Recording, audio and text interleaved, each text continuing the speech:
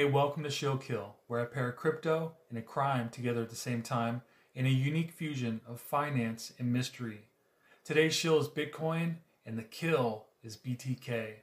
Before I get into it, please like, subscribe, come back for more, and I'll have more for you. So now, let's get into it.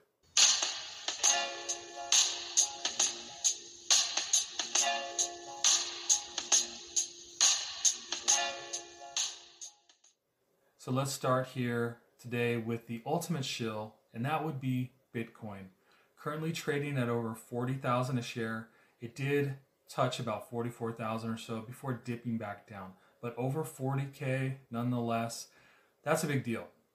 I think before the end of the year it could reach its all-time high, surprising a lot of people. Traditional finance is now getting more involved with the spot ETFs. Those are incoming. Expect those early January. They're going to control the market. Traditional finance, they always get theirs. They're like the lion out on the African plain. All the other animals catch something, they come along, take the first bite, leave the carcass for the rest. That's traditional finance. They always get it. They're going to control this. How do you get yours and do that on a consistent basis? Because this video is for new people in crypto, because I've got a lot of true crime listeners and I've got that true crime for you today. But here with crypto, I'm going to give you a conservative approach, not financial advice, but conservative when you think about Bitcoin and how traditional finance is getting involved and how you can get involved if you never have before. Because it's not how much you invest, but that you don't miss out. So Bitcoin, spot ETFs incoming, they're already filed. You're going to see those for BlackRock and the rest. It's a scarce product.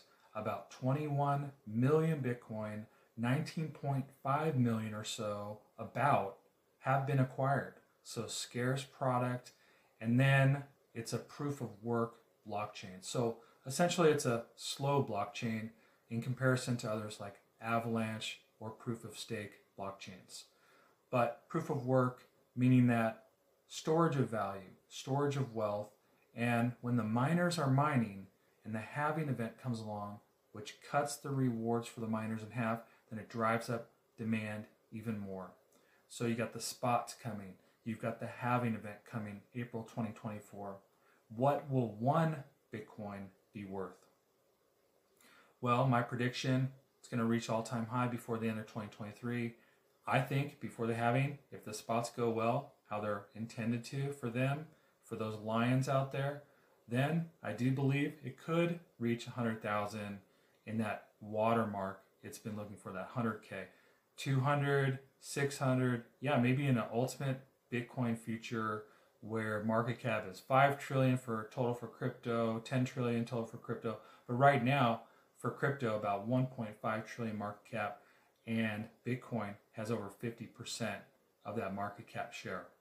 So definitely possible, scarce product, 1.5 million Bitcoin or so. In US dollars, that's about 40 billion. So not too hard for a massive pension fund or a massive investor to get involved, because there's whales out there, and then there are those who own the ocean. So if you're getting involved and you haven't done it before and you're going to use something like Coinbase, well, that's fine. But how much? How do you do it? How do you think about it? Conservative approach for you in the next segment, because I've got a lot of true crime listeners, but here I have the crypto as well.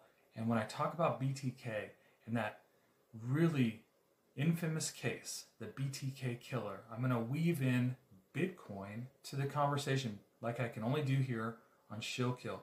And I'm going to give you a conservative approach, not financial advice, just something how to think about, kind of how to look at those lions out there, and you're out there as well, and how do you get yours on a consistent basis.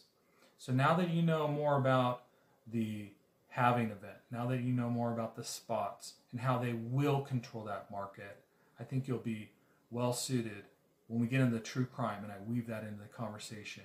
And I'm going to give you that as a takeaway. So let's do that now.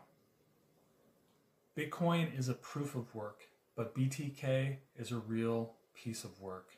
Dennis Rader is his name.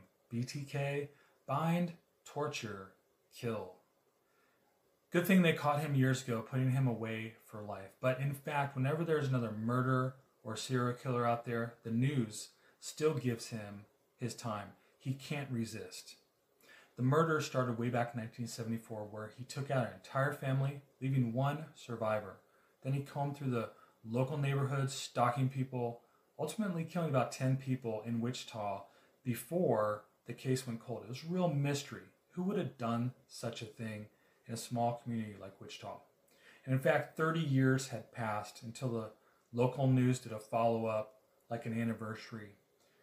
They hadn't forgotten about BTK, but most people had. And BTK was still out there.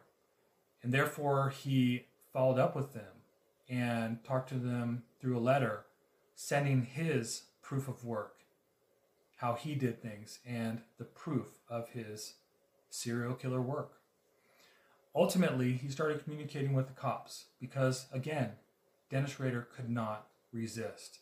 He asked the cops if he sent in a floppy, could they trace it back to a computer? And of course they said, no way, you're fine. All good, send it in. And lo and behold, he did send it in. Cops must have loved getting that. He thought that the data he had deleted on that floppy wasn't recorded, but the metadata did record it. And it traced back to the computer he used at a local church with his name Dennis. So even though he deleted stuff, it was still recorded, it was still inscribed. And they found it, they found him, and in fact, after that, they matched up the kind of car he was driving, because a car was captured on video in certain places where there were drops from whom they thought was BTK. And that car was parked in the driveway. They soon swarmed in on him, and then when they caught him, they interviewed him for hours and hours, and a part of him just loves that. He really did want the attention, and even after he was caught, I think it was a relief for him because he wants to tell people how smart he is. And that's why he's often quoted still in the news. So he thought that data was erased, and in fact it was inscribed on a floppy. And that kind of reminds me of Bitcoin and ordinals. Ordinals are like NFTs, and they are inscriptions inside of a Satoshi, which is the lowest denominator of a Bitcoin. And it's an ingenious way of creating a really cool thing, but also utility. So it reminds me of that floppy, that metadata that was not erased. It was inscribed there, and they found it. It was there forever. And that's kind of like the ordinals of Bitcoin. Because Bitcoin's a layer 1. It doesn't have much utility, but there are layer 2s working with Bitcoin, like Stacks, STX. And therein lies a really good thing, because not only do you have that proof of work and that store of value, but you have mass utility on the biggest blockchain out there. Although technically proof of work, like I said, it's like slow compared to proof of stake and other consensus. So it reminds me of those ordinals of what BTK was doing with the cops. And why he would send in a floppy, I have no idea. But maybe he really did want to get caught because he couldn't resist how he wanted to tell a story that he's the mystery man. He's the shadow man. So with Bitcoin, ordinals, things that bring utility to Bitcoin, that all adds more and more value, more use cases. So you could get involved with that. You can trade ordinals. You can get inscriptions like that. And that's something worth checking out. But when it comes to investing in Bitcoin and going against those lions out there to get your lion's share, this is how I think about it. I think about a conservative approach to it, where whatever Bitcoin is trading at, let's say 40,000, that you put 1% in. So every month, 1% of Bitcoin. So if it's 40,000, $400. And you do that all the way up until it reaches that magic number of 100,000. Then at 100,000, you scale back to half of 1%, and then you look at other alt projects that are involved with Bitcoin. such as stacks. So the method would be, as a new person thinking conservative, that whatever Bitcoin is trading at under 100,000, you invest 1% until it reaches 100,000, then you scale back to half of 1%, and then you look at other projects that are involved in utility, bringing utility to Bitcoin as a way to possibly get into maybe not the ground floor, but maybe something earlier than most. And I think that's a winning solution for thinking about going against those lions for your lion share. So hopefully you've liked this one from Shill Kill, and I'll have more for you. So please subscribe, come back, and I'll see you next time. Thank you.